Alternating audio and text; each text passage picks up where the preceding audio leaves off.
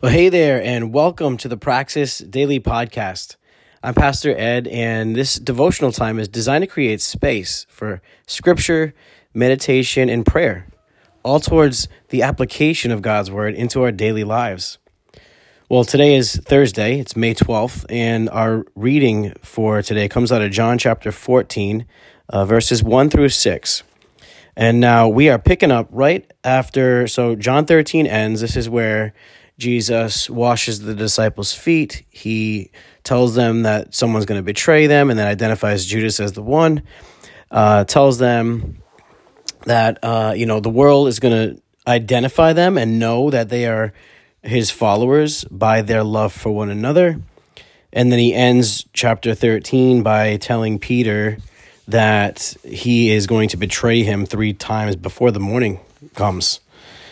So it ends on kind of a heavy note there. So it picks up here, and he goes on to say, "Let not your hearts be troubled. Believe in God.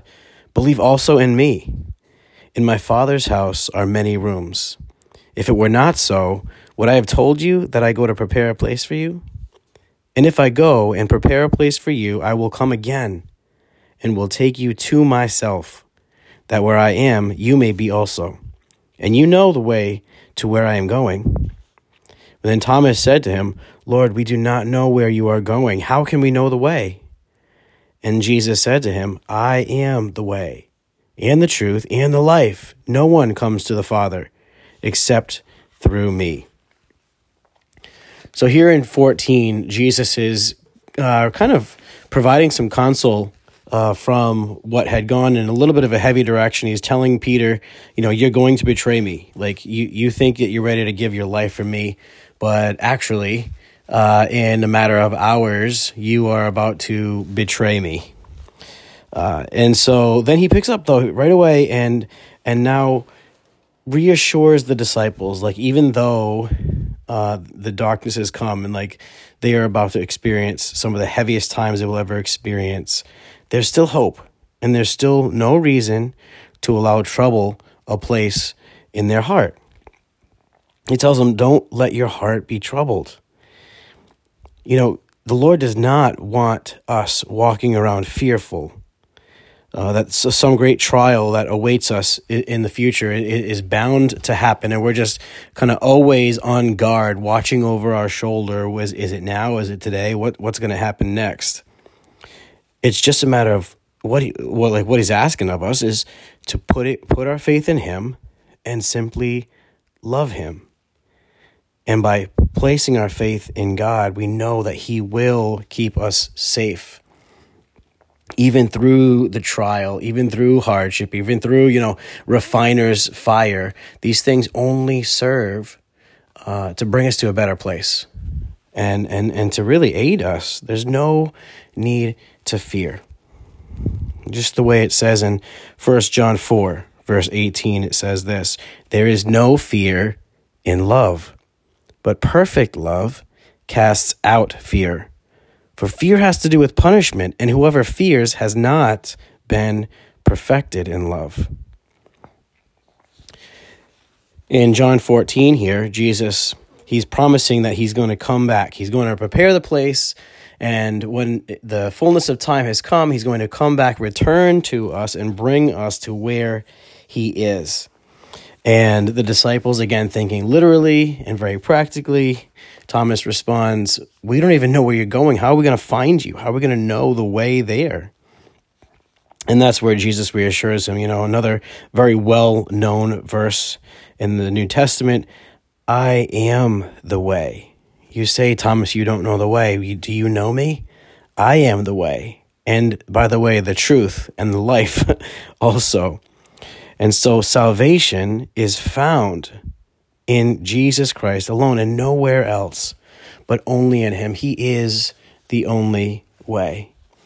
If we know him, then we know the Father.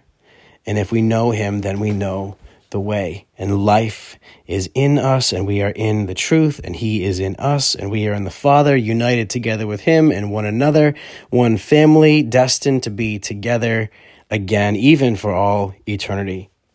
This is the direction we are heading, and he is our eternal hope.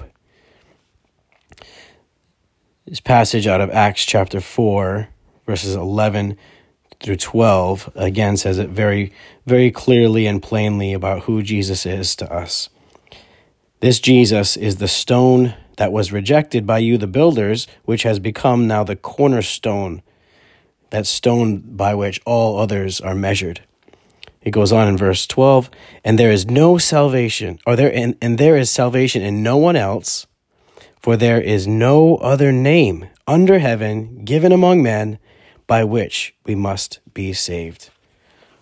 He is all that we need, and in him our future is secure, our present is secure, and our hearts can remain free from trouble.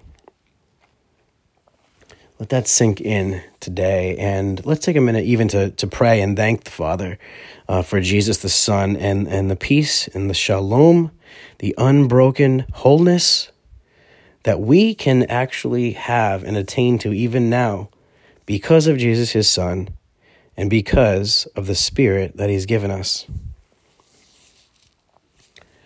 Well, Jesus, I thank you for the way that your love transcends all trials and challenges that come our way.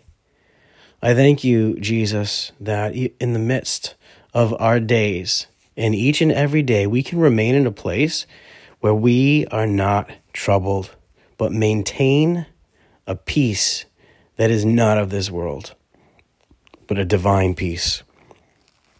A peace that is rooted in you, Jesus, and leads us back to you.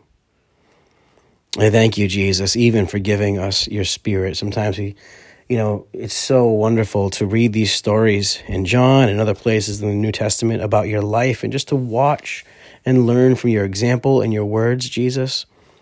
And man, we just can't wait to see you and meet you. And yet, you even told your disciples, it's good that I'm going away from you. This is something that was, I'm sure, a very intimidating idea for them, Lord. Having spent every waking hour with you and learning and gleaning from you, you were their master, you were their friend. And they didn't want you to go, and you said, it's for your own good. Because when I go, then I can send the Spirit. And you have, and we have your Spirit now. So Jesus, would you help us? Help us to live in communion with your Spirit, actively cooperating and partnering with your Spirit. You said it's good that you go. It's actually good that you go away from us so that your Spirit can come close. And we have it now. May we learn to walk with your Spirit, walk in your peace, and walk in your power. In your name. We love you today, Jesus. In your name we pray. Amen. Well, family, have a great rest of your day today. And remember, keep on loving anyway. Any way that you are able, no matter what it costs, and regardless of what you get in return. The same way that Jesus Christ, our Lord and Savior, does.